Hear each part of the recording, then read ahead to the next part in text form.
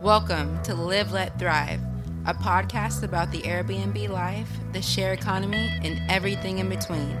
Here are your hosts, Micah and Steve. Hello. Welcome back to Live, Let, Thrive. How you doing, Micah? I'm doing good. And who are you? I'm Steve, and this is a show about Airbnb life, short-term rentals, share economy, all that good stuff, everything that entails. Yeah, today we have another special guest coming back at you. Oh, episode 14, by the way. Oh, yeah, episode 14. We have Mr. James Carlson from Denver, who's the Airbnb guy in Denver. So the let's give it up for him. Airbnb guy in Denver. Thank you. Small bow. Yeah. Thank you very much. Yeah, you're welcome. So, say something funny, James. No, I got nothing. I ruined all my good lines before we started taping. It's going to be a long interview. Yeah. So, let's jump into it. Jump into it, man. So, first question, which is Steve's question, by the way. When I told him about you, his first question was, who are you? who the hell are you? Probably better answered by my wife. I'm a real estate agent here in Denver, Colorado. I mean, I work with all kinds of buyers, sellers, and investors, but I kind of got my start in real estate doing Airbnb. And so whenever I got my license, I just decided to kind of make a niche out of this. And I mean, no one was talking about it, and it was just crazy to me because there's so much revenue potential with short-term rentals. And so I just started teaching classes and, holding little workshops about it. And I've just kind of made a name for myself here in Denver as the Airbnb guy, as you guys said. So that's who I am, at least in the capacity that you're talking about right now. Oh, yeah. That's pretty much it. Yeah, man. That's it. You've explained yourself well. Yeah, man. So, the one thing, so pretty much how I kind of came across James was I kind of have these Airbnb keyword alerts on Bigger Pockets, and every time I see something about Airbnb, James would comment on it, so I knew most likely he knew his stuff. And I'd see other people say, hey, if you want to learn about Airbnb in Denver, talk to James Carlson. He's the guy. So definitely knew we had to have him on the show. So you're huge on Bigger Pockets? Yeah, no, I mean, I love Bigger Pockets. That's actually kind of where I got started in real estate, too, even before I was a real estate agent. I just like them because they are, there's no BS on there. They're not trying to sell you anything, and everyone's pretty non-possessive of their information. It's not like everyone's trying to get one up on each other. Everyone's sharing everything. I've really kind of try to operate that way in how I do business now. I share information, and if it comes back, then good. If not, that's fine. I believe in karma a little bit. So, right. Yeah. Anyway, I love Bigger Pockets for sure. I love the forums. I mean, sometimes they get a little hairy, a little vicious. Really? Have you been attacked? Do what? Have you been attacked on there verbally? Not me, but I've had some popcorn and enjoyed reading some of the the verbal sparring or the written sparring. Yeah, people really believe that they're right. There's a right way and a wrong way, especially about Airbnb. There's one guy on there who's so anti-Airbnb. He's all VRBO. I know exactly who you're talking about. Every time that there's a VRBO Airbnb question, he's going to pop up and he's going to say, "There's no question in my mind. It's VRBO." So. Funny thing about that, I want to have that guy on the show because I know who you're talking about. Oh yeah. Yeah. His name is John, I'm pretty sure. So Underwood. Yeah, I know. No, that's it. I wasn't going to name names, but yeah. Every interview we've done have the guys have their name started with a J? Is that right? Not Al. Jasper? Oh, okay. Al. Yeah. Never mind. Al ruined it. Sorry. Yeah, we had two straight James though. Yeah. So, can you tell us a little bit about the Airbnb in Denver, the Denver market? Because I know you said it was kind of a little bit tougher, and can you kind of go into that? Yeah, sure. So, I mean, Denver before January of this year actually had a law that just didn't allow any sort of rentals for less than 30 days. But everyone looked the other way. And eventually neighborhood associations got pretty pissed about it. They start talking about transients coming and going, all these code words for bad strangers. And anyway, the city council eventually passed something. And right now, what the law of the land is that you can do Airbnb, but it has to be in your primary residence. So, I mean, if you're an investor, it's pretty tight. There are some ways around it, which we can get into if you're interested. But pretty much, it's one Airbnb per person, and it's got to be your primary residence. So it really restricts what you can do as an investor, which sucks. Because I saw, just like a lot of people, just like you, Micah, I believe. I mean, it sounds like you've got a lot of properties and you're doing this. And I mean, that's, my wife and I were just, loading up. We were ready to go as soon as they passed this law, because they thought they were going to maybe open it up a little bit more. And instead, they really restricted it. So that's the lay of the land here. Some different cities around here are different. Like Colorado Springs is totally wide open, just a little bit south of Denver. But right here, it's restrictive. Wow. Yeah. Okay. So how are people kind of bending the rules a little bit now? Are they just kind of like not telling, or what are they doing? Because I personally did that before and it didn't work in my favor. Yeah, no, I mean, we can talk about my history in Airbnb at some point. I mean, it was totally bending the rules. But right now, yeah, people are either just flying under the radar, waiting until they get caught. What the rule is that it has to, what the language of the law is that you, your primary residence is your primary place of return, as proven by like a bunch of different documents, like your driver's license and your vehicle registration. So people are buying a place and they're putting all those documents in the address of that place and then Airbnb-ing it. But yeah, I think the city's getting pretty good about that right now. So they're actually about to have some test cases here coming up in the fall for people who are doing exactly that. So that's one way around it. The other way is that the law does allow tenants to Airbnb.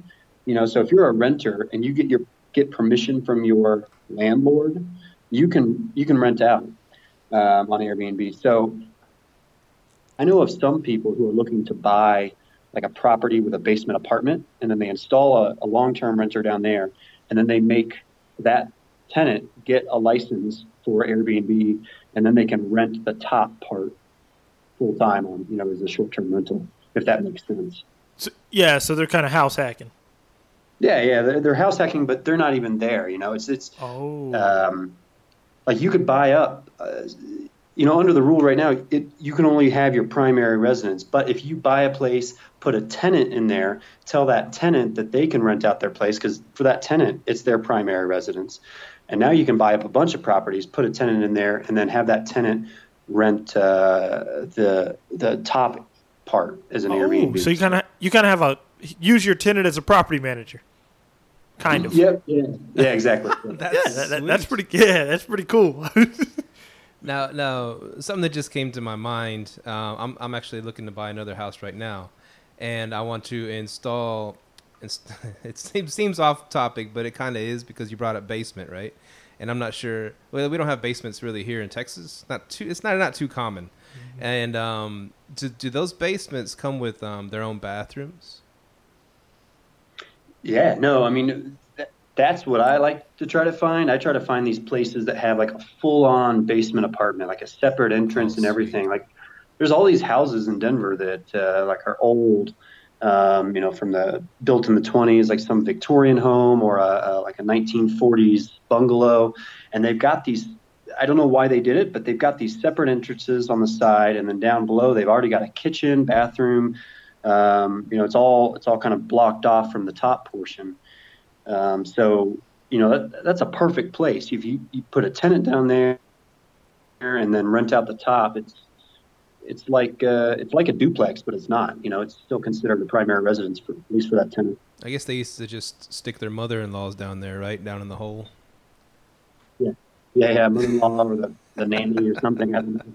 Well, I was asking because like I saw something cool because oh, well, we got this house with this add-on room, and my wife does like beauty, esthetician beauty stuff, and she wanted to do her make like her own like a salon, in the back of the house that we're looking to buy, but she needs a restroom, and I saw these. It's called Toilet Anywhere, and you could put this toilet, install it any room in your house or any place that would make like a restroom. And Michael's laughing, but this fascinates me. I mean, and so and you just like you install it regular next to the wall, and then behind the wall it has this like box, that when they use the bathroom, it goes into that box. It breaks everything up with this high power pressure thing and sends it all up through the tubes to out to your sewer system. And I was wondering if they didn't come with bathrooms, that might be like a great idea for putting in a basement,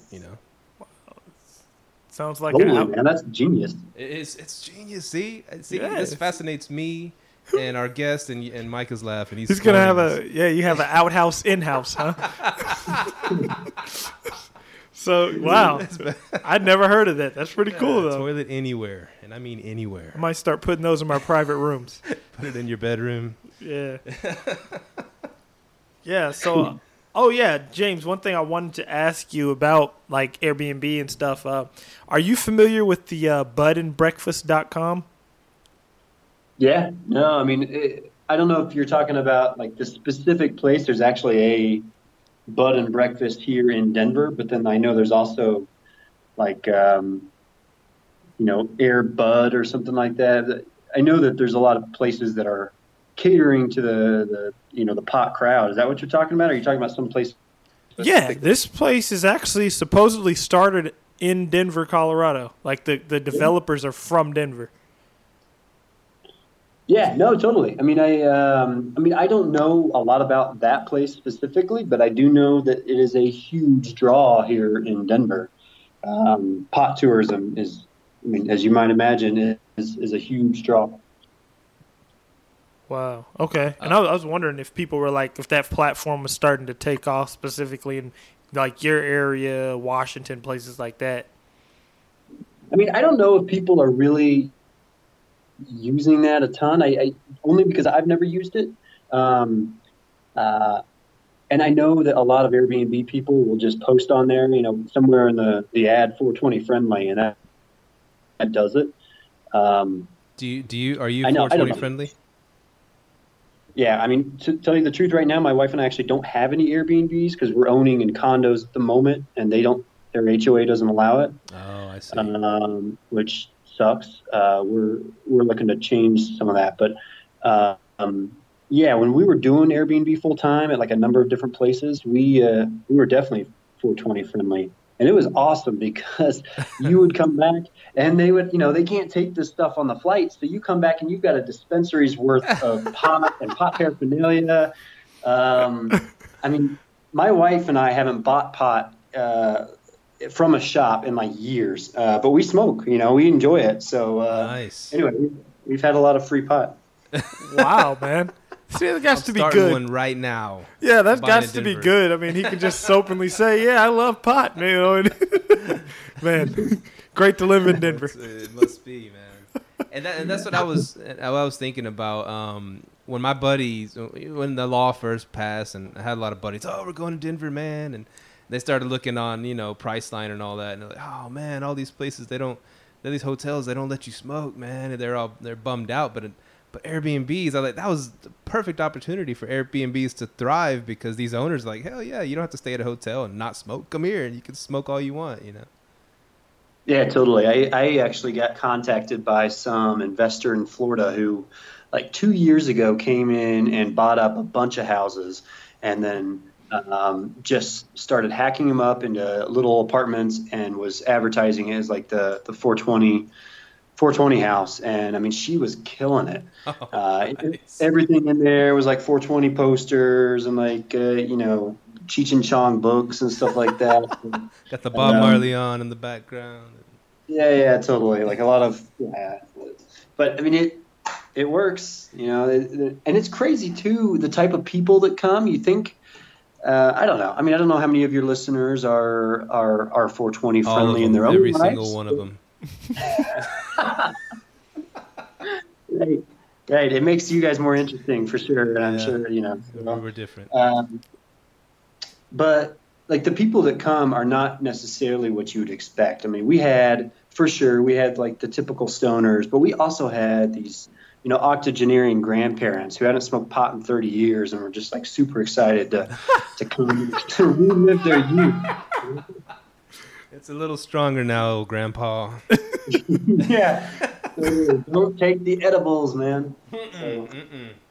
Oh man, those edibles, man. They stay with you. Yeah, From what I hear, from what Micah's told me. Well, yeah, I'm originally from Washington State, so Washington and Oregon, so Okay. Hey, about your condos. So you have condos, right? Correct? Yeah, that's correct. Yep. Okay. Have you dabbled in the corporate rental market? Yeah, so we don't actually have it on corporate housing by owner, like the big site for that. We actually just use Craigslist, but we get I'd say we get a pretty good mix between corporate travelers and then traveling nurses. It's pretty well split between those two groups, and it does really well. It's not Airbnb money, but we've got these tiny little spaces. We've got a studio and a tiny little one bedroom, and we furnished them up just like we did on Airbnb and rent them out, and we make probably 50% more than we would with like a traditional rental. So we're pretty happy about it. It's a good way to juice the rents around here with not that much work. So. Oh, okay, yeah. Because have you tried probably listing it on corporate housing, and then you might be able to start kind of making that Airbnb money? No, I haven't. You tell me about it right now, though.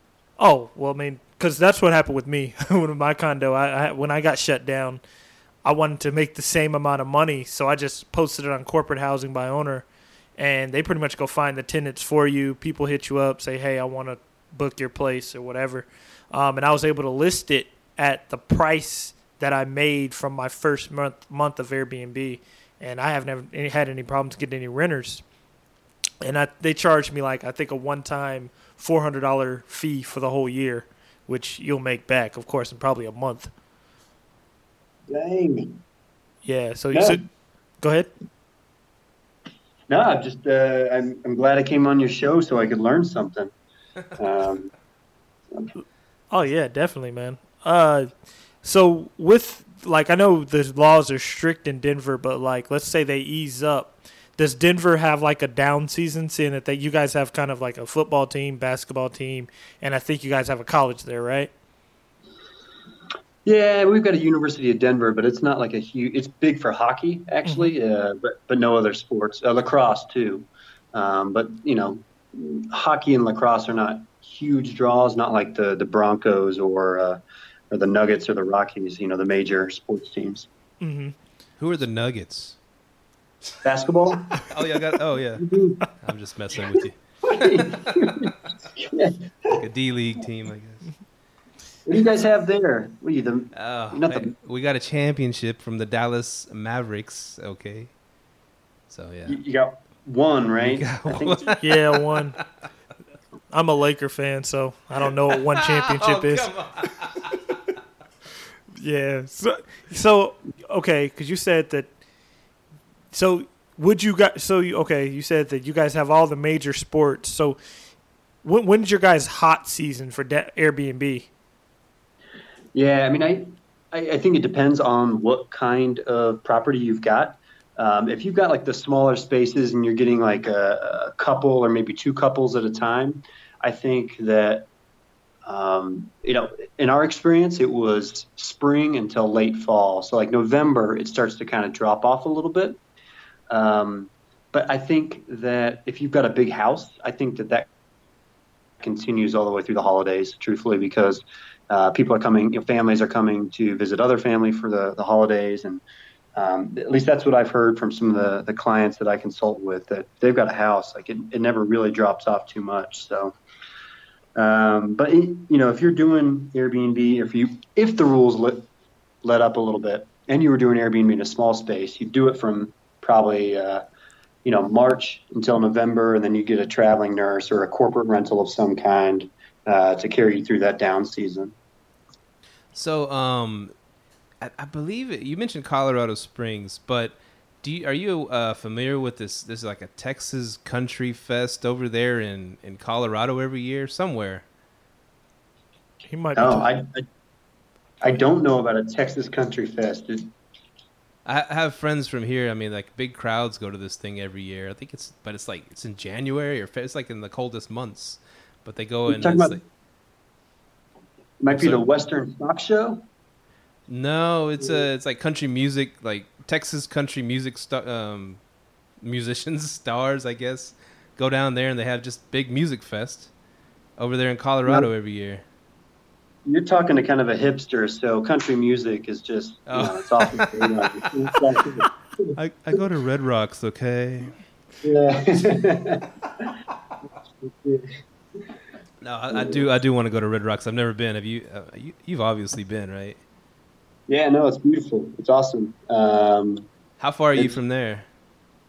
I mean, Denver's maybe like a 15, 20-minute drive out to Red Rocks. Oh, it's nice. nothing. So you get like a lot of you say you don't have any Airbnbs right now, but it's a big draw. I would assume when like a big star goes to Red Rocks, and a lot of people want to come to town for it.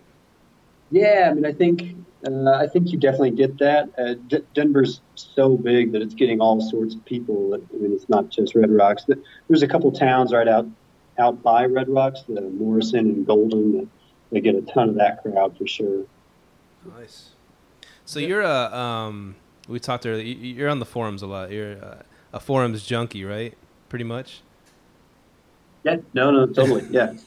Because I when Micah said we're doing an interview with you, and I said, who the hell is that? He said, oh no, he's big on the Airbnb and the forums and stuff, And so I saw that you have like you have all these BP awards. You have Addict, Genius, Judge. So what is the stupidest thing you've ever seen on the forums? And after that, you can follow with maybe the smartest thing and the funniest or craziest thing that you've seen on there. Oh man, that's a lot of questions. I don't know. I mean, I think I don't know about the stupidest thing I've ever seen, but I did just get served up this softball of a question by somebody recently. They said that I think the headline was something like "The Coming Death of Airbnb." Oh my God! I wanted to ask you about that. I'm happy. Go ahead, keep talking. I'm happy you said that. No, it was just some guy. I mean, he was maybe a little older. I don't know, older than me at least. And he was talking about how Airbnb is going to go away and hotels are going to run it out. And it was just such a softball to take a swing at. And I think my opening line was kind of a dick move. It was something like, I think typewriters and encyclopedias would have something to say about, about that. Anyway, I mean, that was kind of dumb. I don't know where this guy's living. I mean, he seemed like a really nice guy, and I think his points were really interesting. But so that wasn't really the stupidest thing. I don't know about the funniest thing I've ever seen. I think people put stuff like that just to get get a whole bunch of hits, a whole bunch of comments, get something going, right?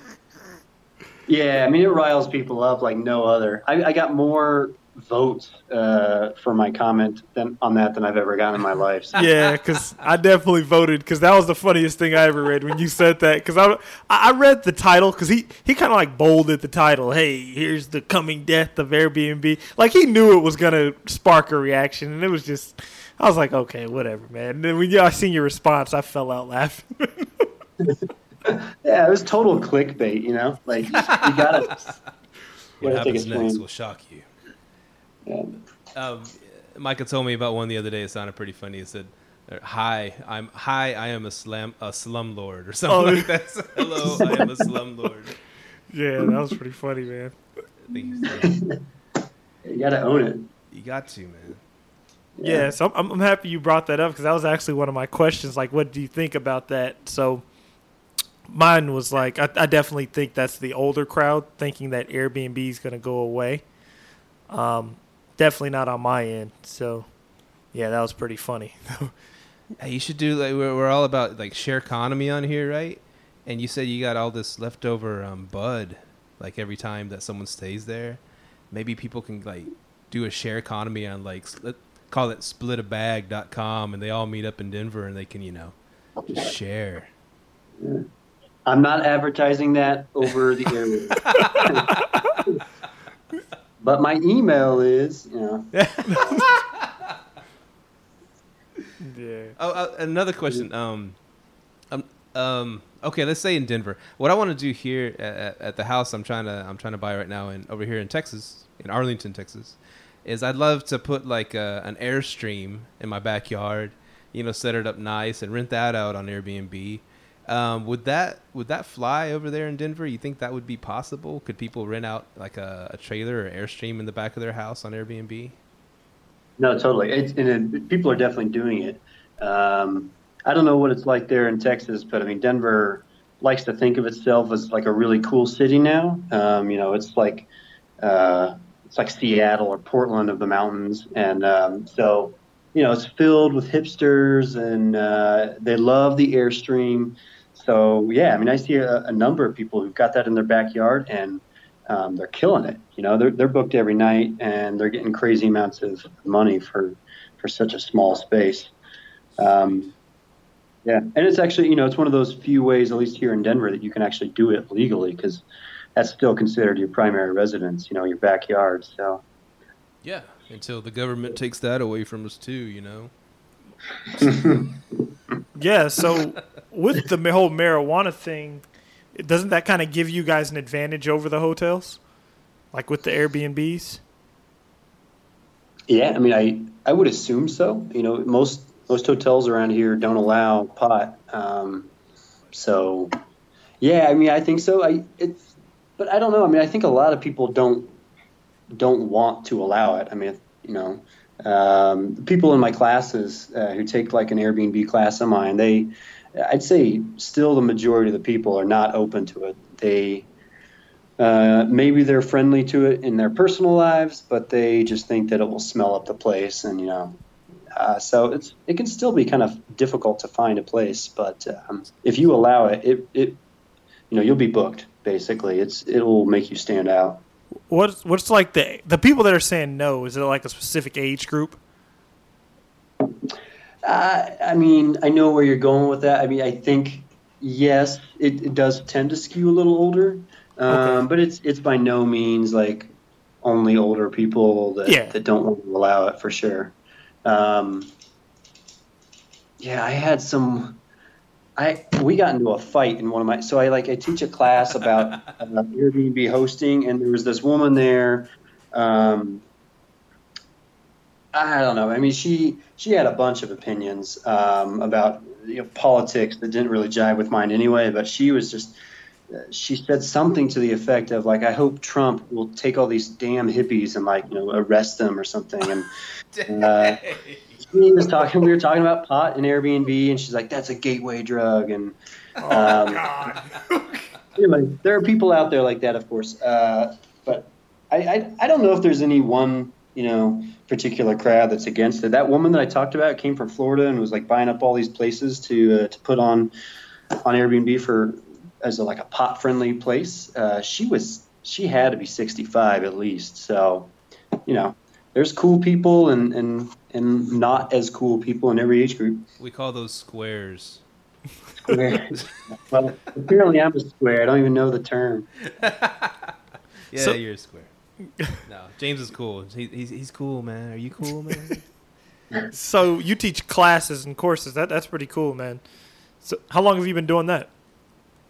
I've probably been teaching the hosting class for a little over a year now. And then I host a couple different workshops each month, 2 different workshops about the laws here in Denver and Colorado Springs. And those are just at bars. They're free. People just come and hang out, and I give a little presentation about what you can and can't do, because I don't know what it's like there in Texas, but here it's really difficult to find what the heck the laws are. You can't, even if you know where to look, it's hard to read them. You don't really know what's allowed and what's not. So anyway, I tried to kind of decode what you can do, and a lot of people are interested, for sure. Yeah, definitely. Yeah, so it seems like the they kind of got stuff there to kind of hinder the share economy, or well, the share economy in general. How's it doing in Denver? Because like are you guys banning Uber or no? No, and I mean it's weird. The state of Colorado actually passed a law maybe a year or two ago that formally allowed Uber and Lyft, and kind of made a statement saying like these are totally legit forms of the sharing economy. So it's kind of weird when Denver cracked down on it a little more. But Colorado's a weird place because it's rapidly becoming a cooler, more urban type state, especially with Denver. But it's still got that Western mentality. So it kind of floats back and forth between these two worlds of like kind of libertarianism, get out of my business, government stay away, and then quickly becoming a pretty liberal democratic city here, at least in Denver. And so I think those two forces are kind of always at odds a little bit. So you're like liberal libertarians. Yeah, totally. Right. Libertarians, there you go. So one thing that was fascinating, like I read on your Bigger Pockets bio, was that you were an investigative journalist. Yep. Is that true? That's right. And so how does, I guess that how do you differ? Well, at first I read it like you were like a private detective kind of thing, but it's more like, did you like work for like news agencies and stuff like that, and what did you do? Yeah, I mean that's my background. I got my degree in journalism, and I worked for kind of like an alternative paper in Orlando, Florida for a while, and then I covered state politics in Kansas. And Kansas is pretty interesting for their politics, so it was a lot of fun. I mean, I worked in Kansas for like 5 years as a journalist at a newspaper there, and wrote stories that got people fired, the whole journalism bit. Oh wow! You found the dirt. Yeah, that's right. I spoke the truth. Okay, that's what I did. I found the truth and I revealed it. And you didn't have to move to Russia or anything like that. No, not quite. Yeah. So and then I moved here, and Oh, sorry. You moved to Denver, and you realized you can't make any money in journalism with stuff. So I think I was just kind of lost for a little bit, and then my wife and I started doing TV, and it just kind of like springboarded where I'm at right now. Oh, nice. So how is that? I mean, I guess you learned a lot of skills doing investigative journalism. How has that helped you in your real estate ventures?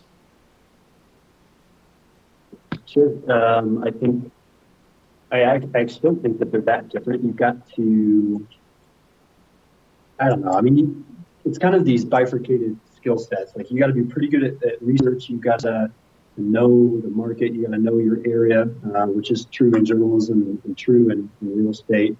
So there's kind of like this analytical mind, but then you've also got to be really good with people. You got to make them feel comfortable, and they got to trust you because you're handling this humongous decision in their life.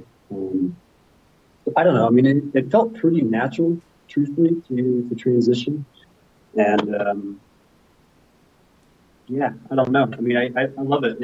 It feels pretty much the same. I spend a lot of time doing research, and then I go out and I deal with some people, and I come back and do more research and give them the information. And so it's not that much different, except that I get paid really well doing this, and I got paid crap being a journalist. So nice. Yeah, man. So one more question. I think Steve may have wrote this one down for you. How has being married affected your success? Has it hindered it? Hampered it? How has that affected you? Great question. That is a loaded question. I mean, to answer that honestly or what? Yes. Is the wife around? If she's not around. She's like probably 10 feet away behind the door listening right now. Uh-oh. So, no, I mean, absolutely it has helped me. And I mean, I could talk about all the ways that being married helps you anyway, which is, I'm kind of a slob, so it helps me not be a slob, all that crap. But I mean, my wife Erin is actually in the business with me, and she's much more of a systems person, and she's organized. She loves spreadsheets. If she could spend all day looking at spreadsheets, that's what she'd do. And I'm not. I'm not that guy. I'm the guy that leaves the cabinet doors open in the kitchen. So I think we've got some complementary skills that make for good business partners as well as good life partners. So that's my shout out to my wife, Erin. That's so sweet. Yeah. So wait, let me ask you, what kind of response did you expect to get? Did you expect me to be honest about it hindering business? I mean, It was really to question your intelligence, man. If your wife was behind you and you, you gave the wrong answer. she's a brick and I'm slow. No, well, I thought about this question. That's what I mean. That's why I wrote it, because I thought about it first. But I was like, I guess I often think, I was like, man, I'd be way farther along in my real estate ventures if I wasn't married. If I was single, I could do all this house hacking, this and that. And I was like, man, no. When I was single, all I wanted to do was get drunk and party and that's all I wanted to do. And now I'm married and I can't do that no more. So I might as well do real estate. No, I mean, actually, that's a good point. I will say this. I get a lot of guys who come to me and they say, hey, I want to do this house hacking thing with Airbnb. So I want to buy a property with a basement apartment, and then I'll live in the basement and I'll rent out the top. And I've gotten so that I'm smart now. The first question I ask is, have you talked to your girlfriend about this? Because most often the ladies do not like this idea of being so close, of having like some stranger in their house. So I guess in that way, I mean, to completely stereotype, I think, there are some differences, it seems to me, between the sexes in how open they are to house hacking. Yeah, we'll say that. That's a really good point, because it took me not a while to get my wife on board, because we do 3 private rooms in our house, and now we're converting them into 1 for the football season, just to see how it goes. And yeah, women, it's not they're against it. They're going to give you the other side of it, and it kind of, the questions, like she says, well, what are they going to do if you're not here, things like that. They're really good questions and things sometimes we just don't think about. Like, one episode we have my wife here, and like Steve's like, oh, it's good you're here, so we can get the other side of it, because me and Steve, we'll just jump into something. Hey, we're gonna do this, and then your wife kind of like, oh, pump the brakes, let's think about this, and Yeah. my wife's on board with it now. But yeah, that's definitely a good question to ask them. Sometimes you got to put your foot down, Micah. I get her to come along. Yeah, his wife was on the show. She's great. She does our intro and outro. She's an amazing lady. She's very entrepreneurial. Yes, that'll work. So you a Denver Broncos fan, James? Yeah, I mean, I guess I've become one. I'm from Missouri, so I'm supposed to be a Chiefs fan, but Oh, wow. yeah, I mean, it's not much of a. I don't think that it's a really good time to be a Broncos fan right now. Hey, Brock Osweiler's available, right? You what? Get Brock Osweiler back. That's right. Yeah, I forgot you guys had him. No. Who had him? We're going off Browns, topic right? here. The Browns. I think. That's sad when the Browns cut you, bro. That's not good. I don't think they cut him though. Well, they put him on the block. Oh man, A rookie's gonna be starting. We're getting way off base. Let's go back to your James's headshot. Why did you do a black and white headshot, James? Trying to James Dean, like a hero of yours? I don't know. I mean, I fancy myself pretty suave looking, I guess. Okay. I don't know. It's from my wedding, and it was the best photo I had at the time. So, why'd you choose color? Why did I color chose me, James? All right. No, I was just messing with you. Yeah, I saw that. I was like, oh, that's pretty cool, man. Pretty suave. You taking off the topics here? Yeah, Oh, okay. I was wondering. Yeah. Oh, and a very important question. You love a very hoppy beer, like an IPA, right? Yeah, that's right. Yep. So, don't they jam so many hops in all these beers? They all taste the same after a while. No, that's not true. I mean, I guess if you're an amateur, they'd probably. I don't know. Do you like IPAs? I like Bud Light, sir. Okay. No, I love IPAs. I love the hoppiness. I love that. It's delicious. I do think there's a bit of an over reliance on the hop. The I gotta bitterness. say nowadays everyone loves the hop, but I like it. It's the go-to. I mean, but the funny thing is, I love the hoppy beer. Sometimes I want to just chill and enjoy some Mexican beers, something smoother, But every now and then I like to have some good hoppy beers, and and it's funny because the best beer still that I've ever tasted that stuck with me in my life was when I was in Amsterdam, and I went to the Heineken brewery. And had a fresh from the freaking brewery, the ice cold Heineken. Just it was like liquid gold, and it's not a very. It's a light beer. It's like a lighter beer, but it's like it was just so good, man. Tell me more. There's no skunkiness like over here. When the Heinekens get here, they're skunky. Whatever, they're still good, but they're skunky. But over there, it's just this whole. I mean, they've been brewing beers before our country was a country. You know what I'm saying? Yeah. So. No, yeah. I interviewed this guy from when I was a journalist. I interviewed this guy from the Brooklyn Brewery. He's their master brewer, and he changed my outlook on beer forever. He was talking about like bubble gum and clove and PBR. So now, even whenever I have a PBR, I'm trying to dissect the flavors, which is a really annoying quality. But. A PBR, like a Pabst Blue Ribbon? Yeah, heck yeah. We get those, they give you those free at the bars here, those Pabst Blue Ribbons. Pretty good. Do they really? All right, I'm coming to Texas. You actually like PBR?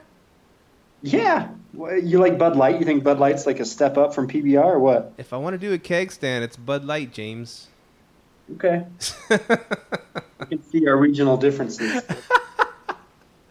Maybe Miller Lite, sometimes I feel fancy.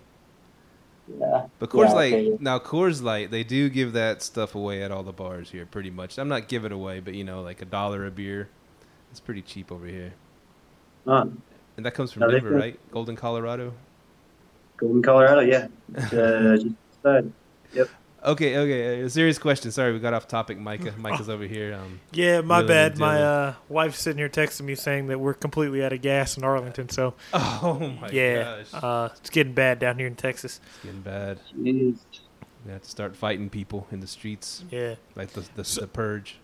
Okay, so you said you were renting to traveling nurses, right? That's right. Yep. So, like, how do you market that without going to corporate housing by owner?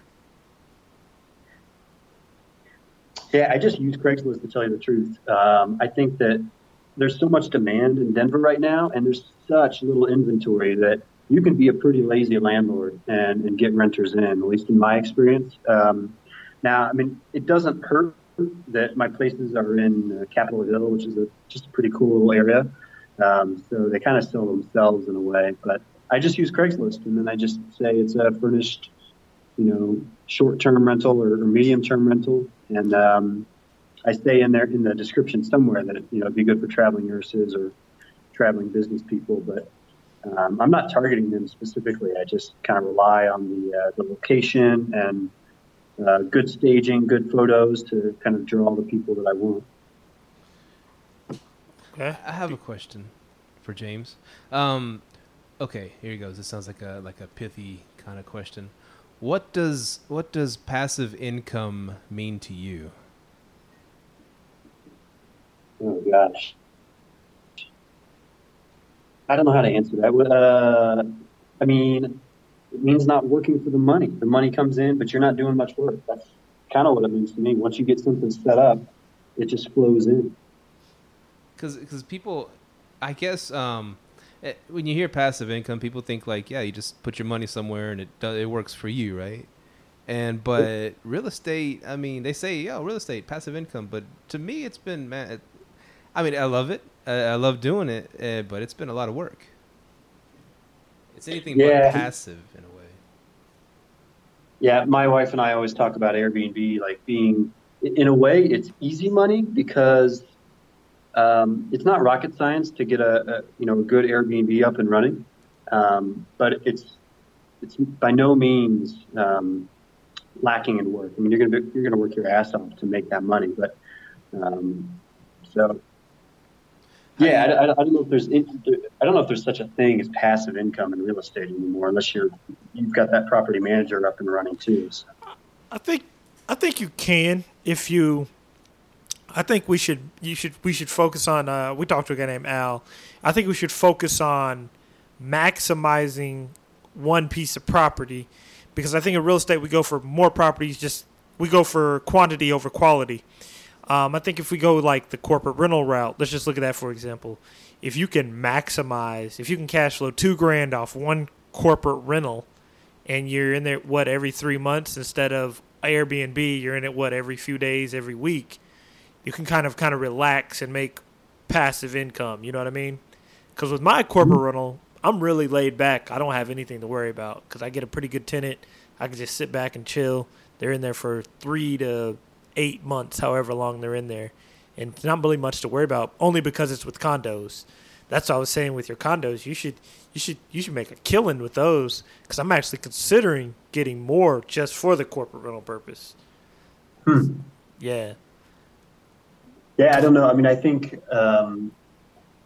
this isn't exactly what you're talking about, but I do think that people think, the people that come from like the long-term rental side, they think that what I'm doing and what you're talking about doing is a little crazy. They think that's so much work. You got to turn a place over every 3 months. But I'm coming from the Airbnb side where I was scrubbing toilets every 2 days and, picking up hairs off the bathroom floor, pretty gross stuff every couple days. So for me, corporate rental or a traveling nurse, like 3 month stay is totally hands off.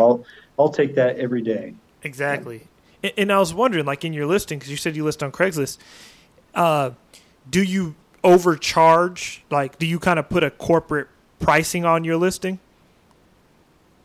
I mean, what do you mean by corporate pricing as opposed to what? As opposed to like a traditional rent. Like, let's say a 1 bed, 1 bath goes for $800 a month, right? Would you charge since you're fully furnished corporate, would you charge like $1,600? Would you post it as like $1,600 a month on Craigslist? Oh yeah, heck yeah, for sure. I mean, like we've got this 350 square foot studio. It's on the penthouse of this building, so it's got really nice views, but it is small.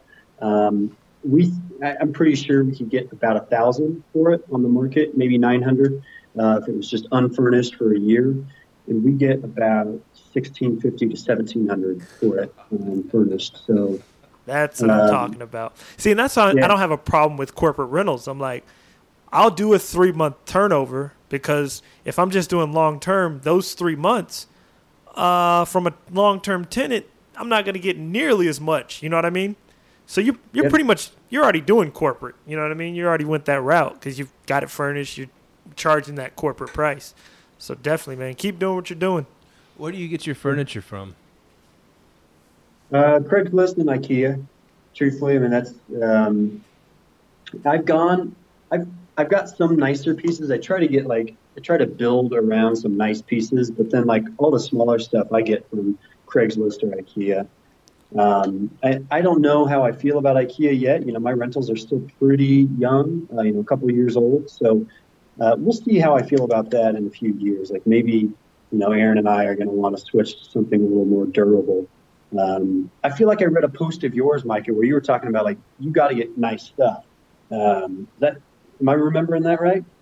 Probably. I get nice stuff, but I get it for super cheap.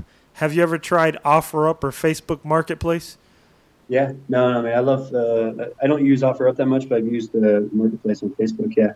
Yeah, so like, for example, we just furnished our room M. We got a brand new 55-inch 4K HD TV. We spent $280. What we did was, while I'm at work, I work like an hour away from my house, but the area that I work in, it's like this kind of nicer area. A lot of football players live there. So I kind of just scroll Facebook Marketplace in that area, and people sell all types of stuff, man. Brand new TVs, brand new refrigerators, and I just go pick it up. So that's how I kind of keep things cheap and furnish it like really nice for cheap. Like people think, oh, you spent this much money. I'm like, nah, I probably spent 3/4 of what you think. Do you mind me asking about how much it took to? You said you've got some condos. Are they what? Are they 1 bedroom, 2 bedroom? No, my condo's 1 bed, 1 bath, and then I just furnished my entire upstairs for that's a living room, 3 bedrooms, under $1,000. Oh man. Yeah. Okay. All right. You got it going on. That's all right, man. Jeez, Yeah. That's good. Yeah, because we just brought a brand new refrigerator as well, and the guy gave it to us for $150. It was on Facebook Marketplace. So, yeah, I tell people, man, take advantage of, like okay, here's another thing, like Labor Day's coming up, right? Yep. All these furniture places are going to have these sales. People think, run to the furniture place. I'm like, no, run to OfferUp, run to Facebook Marketplace, because those people run to those furniture places are going to replace the stuff that's in their house. You see what I'm saying? Yep. Yeah, so it's just got to kind of change your niche on it. But, yeah, man, I tell people get nice, but get cheap and nice. Yeah, I like to visit the Goodwill store that's down near Cherry Creek here. That's really nice neighborhood, but they're dropping off $5,000, $10,000 couches, for nothing. Exactly. And I didn't think about Goodwill, writing that to my list. Now, James. Every time, I've never been to Denver myself. You been, Micah? No. Okay. Well, every time I talk to friends that go and they love to go skiing and all that stuff, they always talk about the best experience, their most memorable thing over there is being in a hot tub outside in the middle of winter when it's snowing. And do you know of people or people you've helped get spots to Airbnb that have outdoor hot tubs, and is there like a huge difference? Do they make like a whole bunch more money? No, I mean, I don't know anybody who's got a hot tub, but that's kind of a mountain thing more than a Denver thing. Oh, okay. And I'm sure if you're from Texas, you think Denver and the mountains are all the same, but we're a real city. So, no, I mean, I don't know many people that have hot tubs around here, but definitely, like if you're up in Breckenridge or Vail or Aspen, that's the thing to do for sure. Strip down and get in a hot tub while it's snowing and look at the mountain. Sounds like you know your hot tubs. I don't know. This is going in a weird direction. That's my contribution to the show. Mike is all about, Airbnb this, Airbnb that. And I'm like, I want to get to the nitty gritty.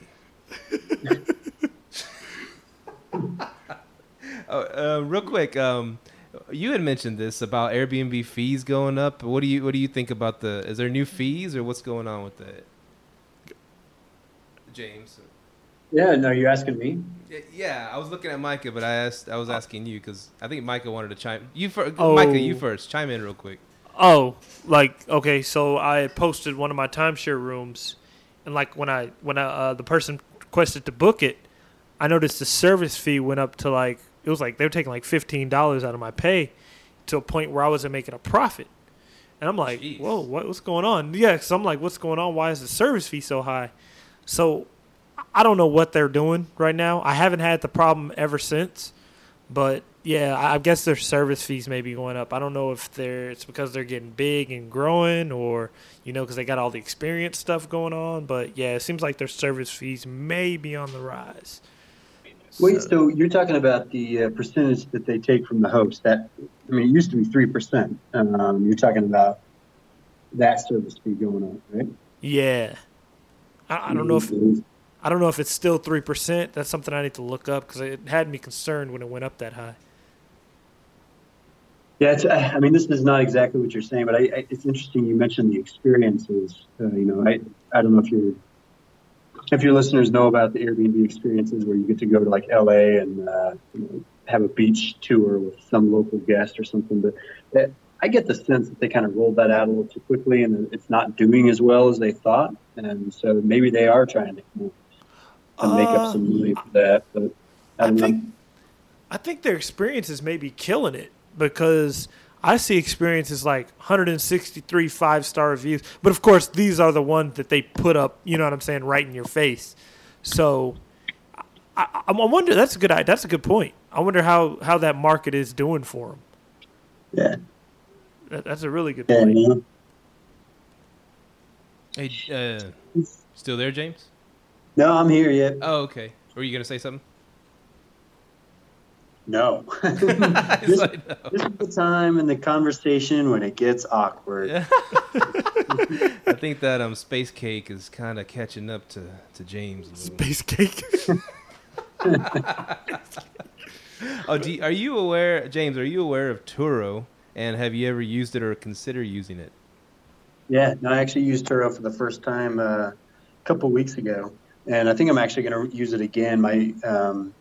My buddies and I used to take a motorcycle trip, but I have actually just agreed to get rid of my motorcycle. My wife won a big battle there.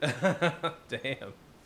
But anyway, I get to rent whatever the heck car I want. So I want something with a stick, manual and fast. So anyway, I've used it. I liked it. How about you? Yeah, I used it recently in South Padre Island, and I had a rough experience, man. And I'm not gonna stop. I'm gonna use it again. You know, I got to get a bigger sample size. I was ready to just like F you Turo and this BS, whatever. And the dude was like half an hour late after we landed. We're sitting out there in the heat waiting for a dang Turo car to show up. And he leaves us with like a third tank of gas. It's dirty. It's inside and out. Man, it was like I was pissed. Of course, it was a Nissan Versa, the most basic. I'm surprised it had wheels on it, you know. And it just it just had a bad taste in my mouth from the very beginning because that half hour late thing, you know, that's what really irked me. But then all these other things I might have overlooked, but. Yeah, I took a ton of pictures of that car, too, before I took off. Because you're supposed to, Turo tells you, you know, it says, please take pictures of the car and take pictures of the gas and mileage so they won't try to come after you later. So, yeah, it was a rough experience. But after that initial day, the rest of the week was pretty smooth. It was an all right car. It drove. And I guess maybe we didn't get pulled over because we didn't look like tourists because it looked so ugly and dirty and had, like, bumper stickers all over it. It was just... Who puts bumper stickers on the ride that you're gonna make money on, man? It's tasty. It said tasty or something. I don't know what kind of symbolism was going on there, but it was a rough ride, bro. I'd at least wash my car if I'm gonna let my friend borrow my car. Let alone I'm gonna make it in my business, you know. It was rough. His Turo driver dropped off a hoopty and hopped in an Uber and rolled out, man.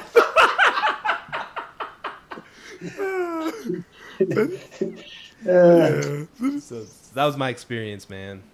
But yeah, I think they're still new to the game. You know, they don't know what they're doing maybe yet. Who knows? Or maybe they priced it so low they don't give a darn, you know.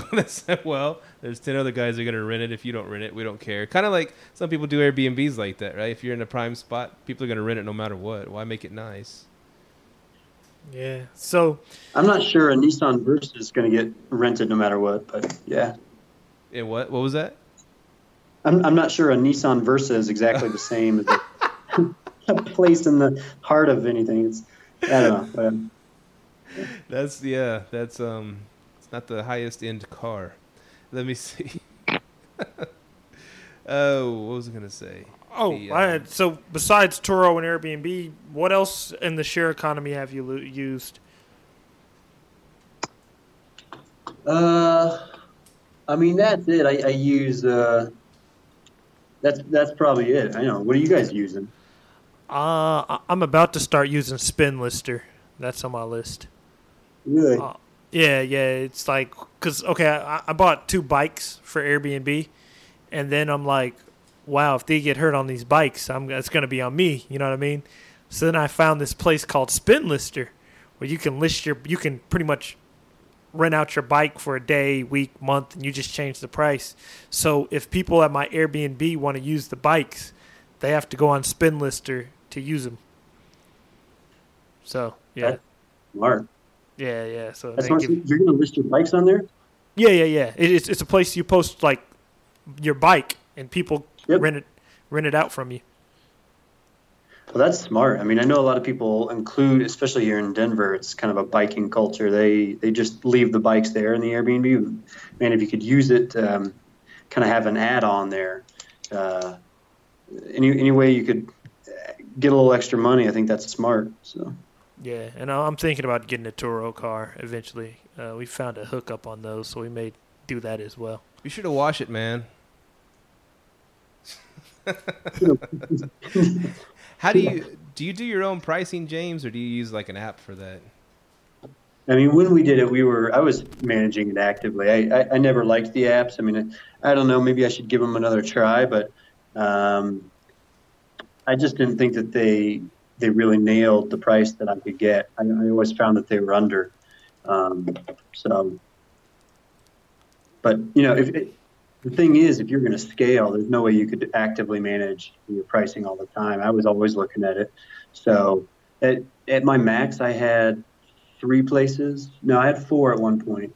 But if you went any higher than that, there's no way that I'd have the time to be actively looking around and making sure the prices were appropriate. So, did you list them on other sites besides Airbnb? Yeah, I listed it on VRBO, but I don't know. I'm not a business guy. I did not come from like an entrepreneurial background by any means, so take everything I say with a grain of salt. But I just listed it on VRBO for like a ton more than I had it on Airbnb, because I knew on Airbnb I could get rented at my sweet spot price. I knew what that price was. I knew I could get booked full time if I wanted to. So I just threw it up on VRBO for a lot more money. And if somebody happened to book there, then heck, I'll take it. I'll take an extra, $50, $100 a night if I can get it. That's a damn good idea. You know what? I was actually thinking about it because the forum guy we referred to earlier, that's actually one of his points. He said he can list his property for almost $100 more a night, and people book it on VRBO. Now, for my upstairs, I'm going to do that just to see if that's really true, because I've heard people say that. I guess I just haven't really taken it serious, but if that's true, I'm going to do it. That guy that we're talking about, and now I feel like we've got a beef with this guy. We don't even know. Let's bring him on. Yeah. I think he's in a not as big a town. I think it's somewhere in South Carolina, and something tells me that that's just kind of the VRBO crowd there. I know that's always like one of the big discussion points: VRBO versus Airbnb. What kind of crowd do you get? What kind of spaces do you rent out on there?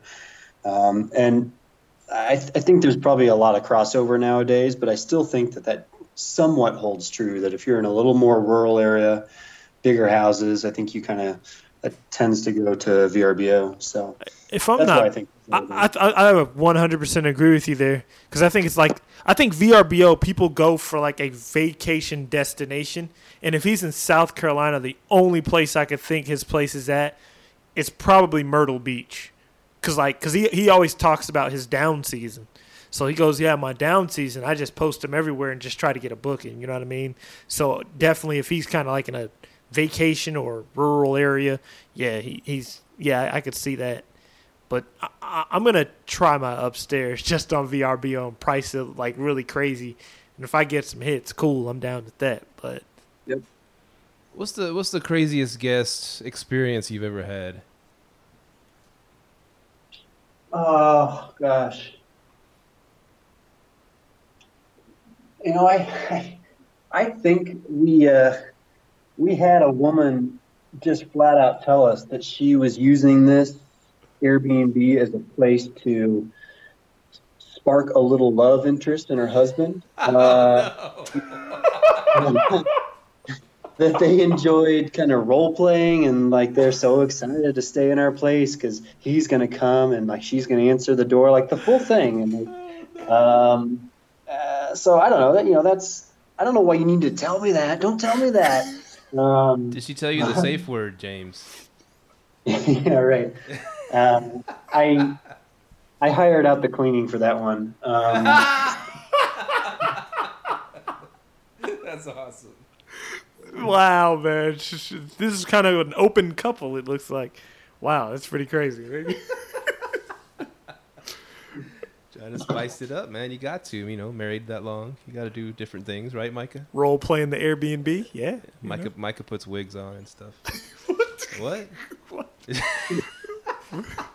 Okay, I guess that kind of ties into, like, what's the craziest or coolest or whatever, weirdest stuff people have left behind besides weed and weed paraphernalia? I don't know. I mean, I've gotten a lot of clothes, but I haven't had anything super weird show up. No one's left like a dog or a small child. You know what? You? In my house, the only thing I got left behind was Coca-Cola, some cheese, and Arizona iced tea, and prescription pills. Yeah, and the pair of drawers. That was it. So. That's it? Yeah, that's it so cool. far, man. Yeah. Not Now the my draws. condo, I was making a killing, man. Whole pizzas, everything else. Nice. All right. You play poker, James? No. You? A little bit. Little Texas Hold'em every now and then. I thought it was a cool idea. You have guests and hey, y'all want to play some poker. And then, hey, yeah, let's play poker. It'd be cool to have a poker night and then take all their money. Like, you'd double your profits, right? It'd be your cards. I mean, you could cheat. Yeah, I'm either going poker. Yeah, I need to go to poker or pool table. I'm going the pool table route. But yeah. Yeah, I'd go ping pong. Truthfully, that's where I'd take my money. So. Oh, nice. You good at ping pong, huh?